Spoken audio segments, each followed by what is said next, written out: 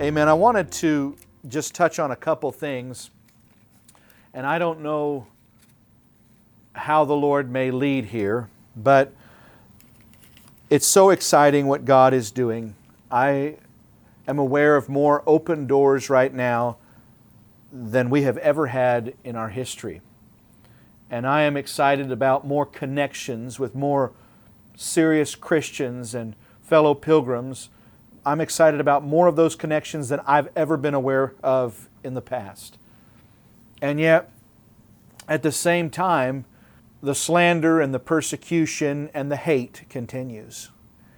And I remember talking to someone, it may have been a year and a half ago or so, who was once here and later developed some family issues and felt to separate, and having separated, developed some serious case of bitterness. And then after about 20 years, they asked for this meeting out of the blue. My wife and I saw them in a restaurant in town, and they asked for a meeting out of the blue. And so I got with them, and I remember sitting across the table from them at this cafe and hearing some of their stories and feeling aghast, feeling like, how could they possibly believe themselves?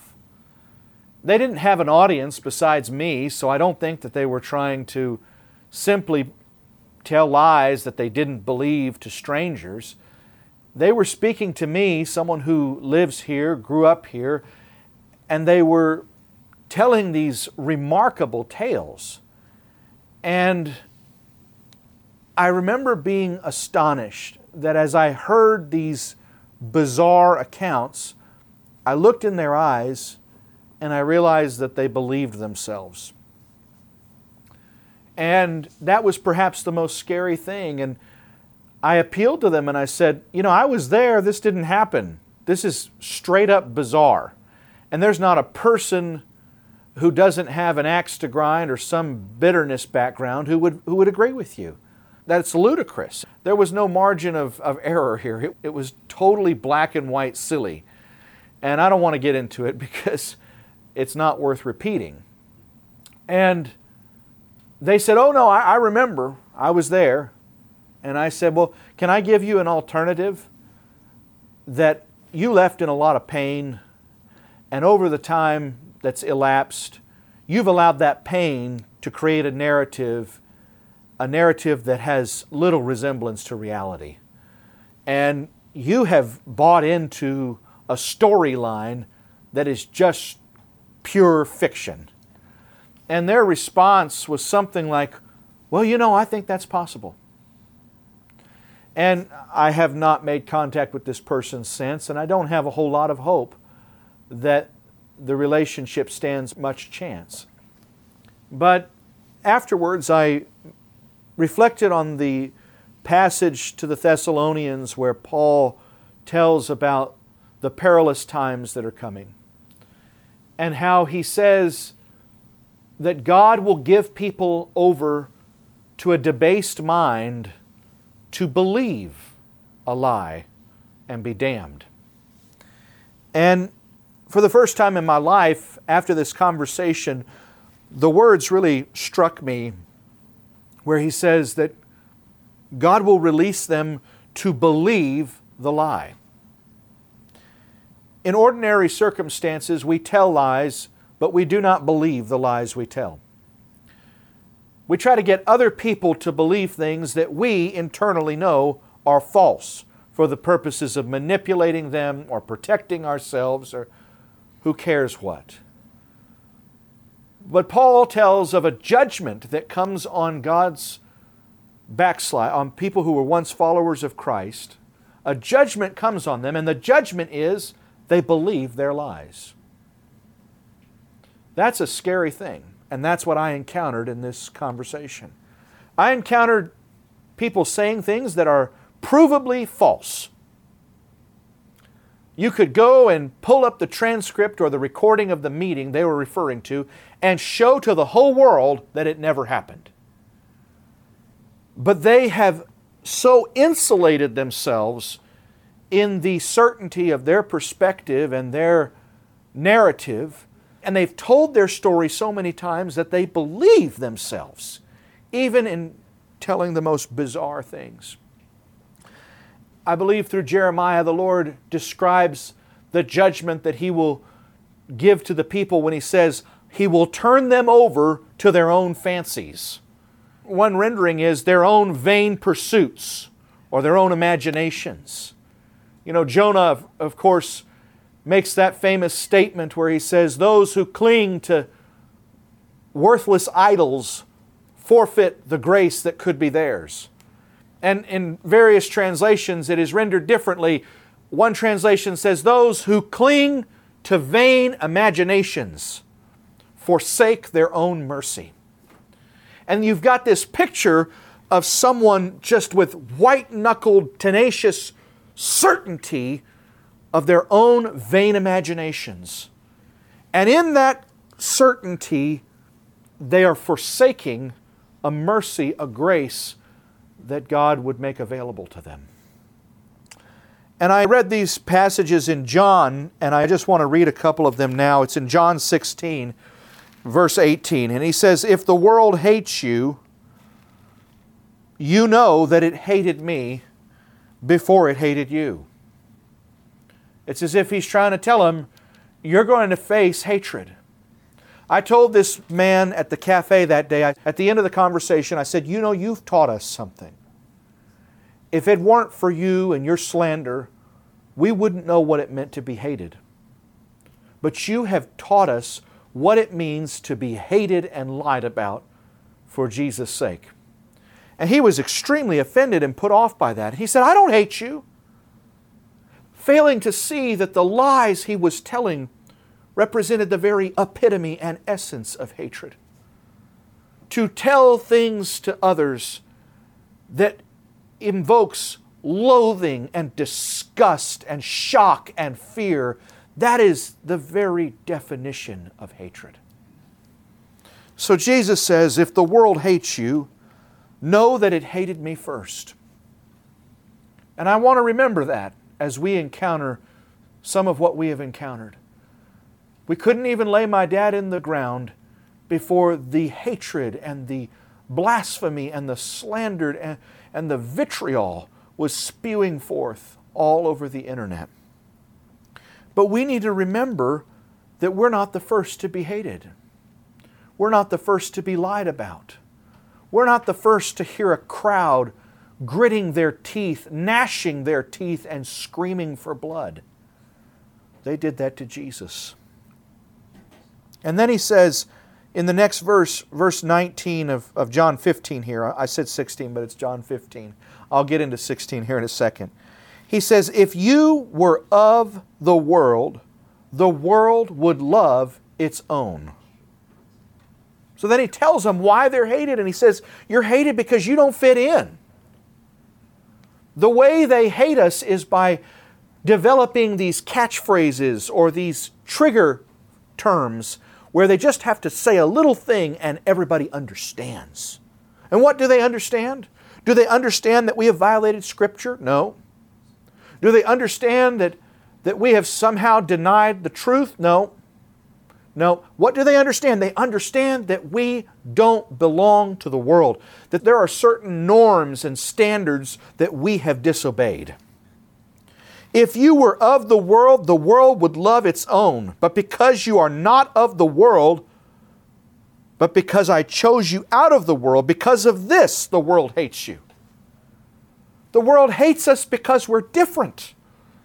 If we would just look the same and talk the same and preach the same and disciple the same, if we would just sing the same and live the same, if we would just not be different, the world wouldn't hate us. Why does the world hate when Christians are different? Because only separation can release the kind of protection that Balaam encountered when he attempted to curse God's people but could not. And he said, I cannot curse them, for I see a people who do not mix themselves among the nations. I see a people set apart. The prince of this world knows the blessing that comes to those who will be different. He knows the scripture where the Lord says, "Be separate and I'll be your Father." He knows the scripture where it says, "Whoever loves the world, the love of the Father is not in him."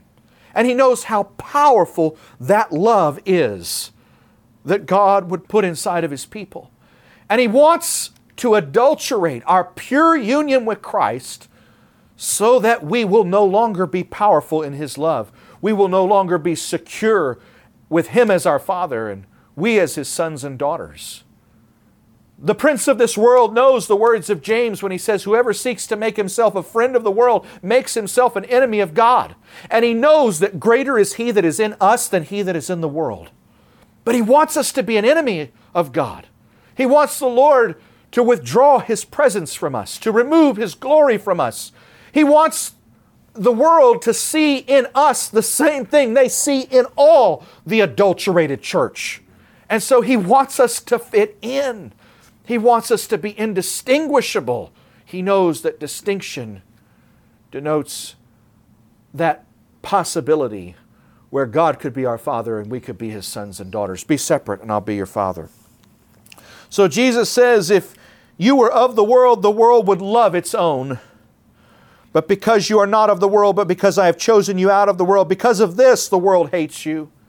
And you wonder why the church is so in lockstep with the world and indistinguishable from the world and its fashions and its patterns and its morals and everything about the world, because they don't want to be hated. Jesus tells us right here, you don't like being hated? Fit in. Fit in. But James says, in doing so, you'll make yourself God's enemy. And John says, the love of the Father will immediately depart from you. And that's what the devil wants, and that's why he inspires it. Remember the word that I said to you, a slave is not greater than his master. If they persecuted me, they will also persecute you. If they kept my word, they will also keep your word. And it's phenomenal to me that he uses persecution as a sign of greatness here. Doesn't that hit you? He says, you're going to get persecuted. And if they persecuted the master, trust me, they're going to beat up on the slaves.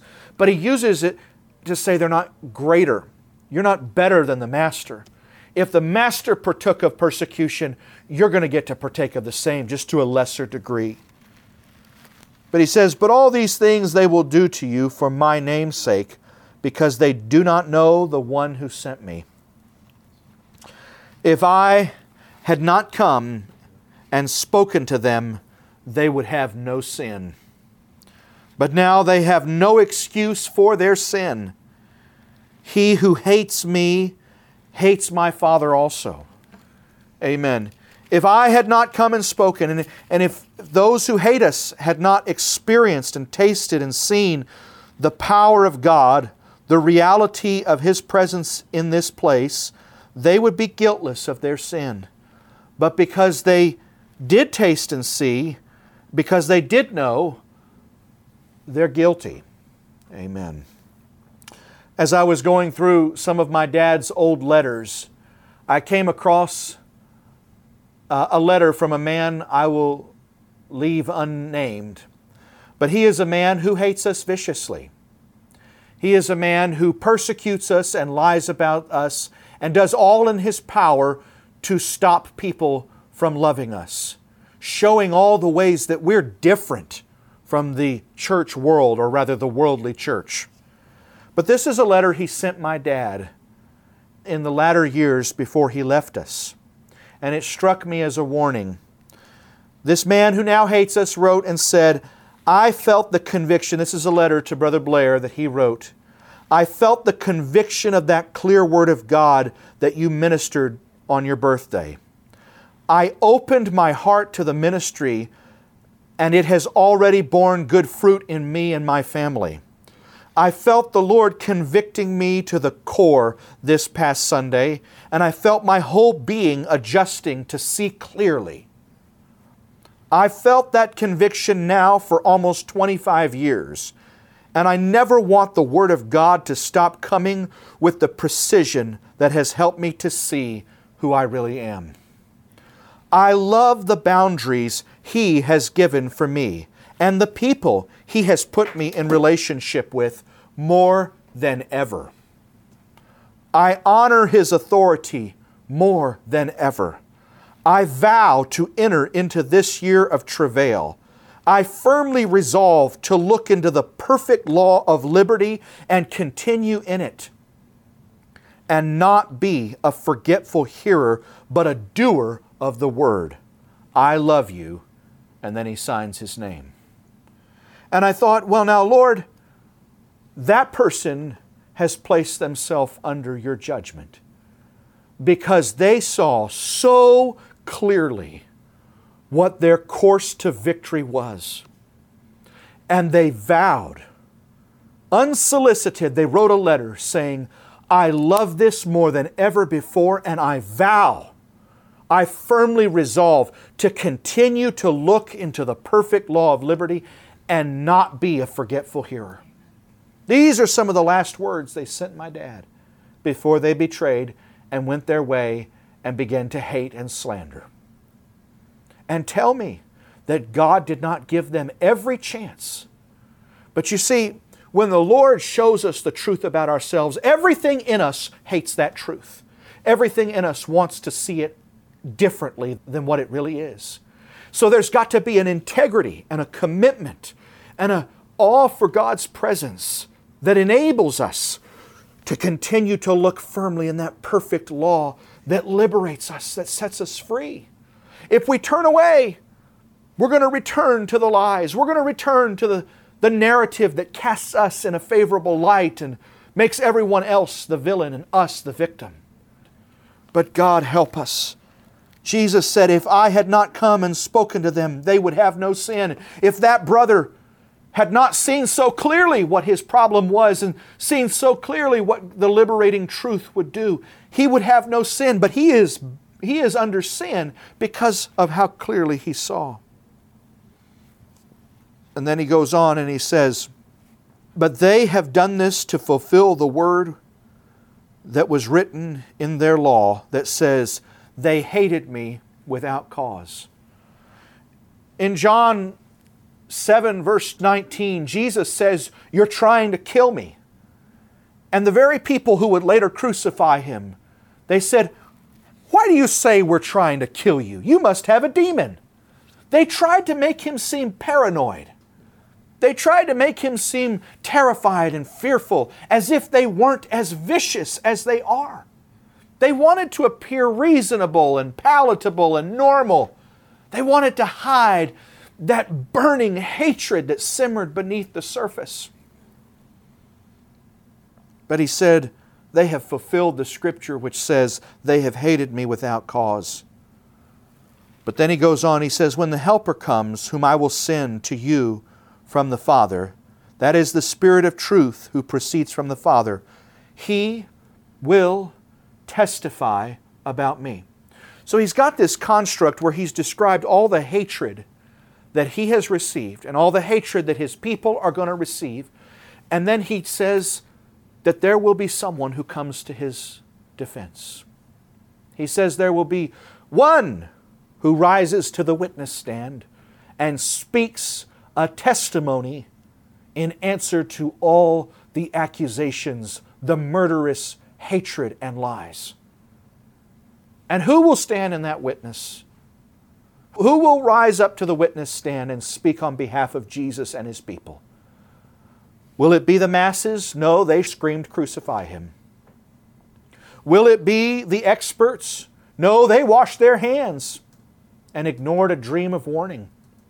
Will it be the Roman soldiers? No, they felt more guilt than the religious, but not enough to take Him down from the cross. No, the Holy Spirit, for those who have an ear to hear and ever find themselves with God's people on trial, they should listen for the voice of the Spirit. That Spirit of truth. Jesus says, when the advocate comes, and it's translated as helper here, but the word in the Greek is parakletos, and it was a word that described defense attorney.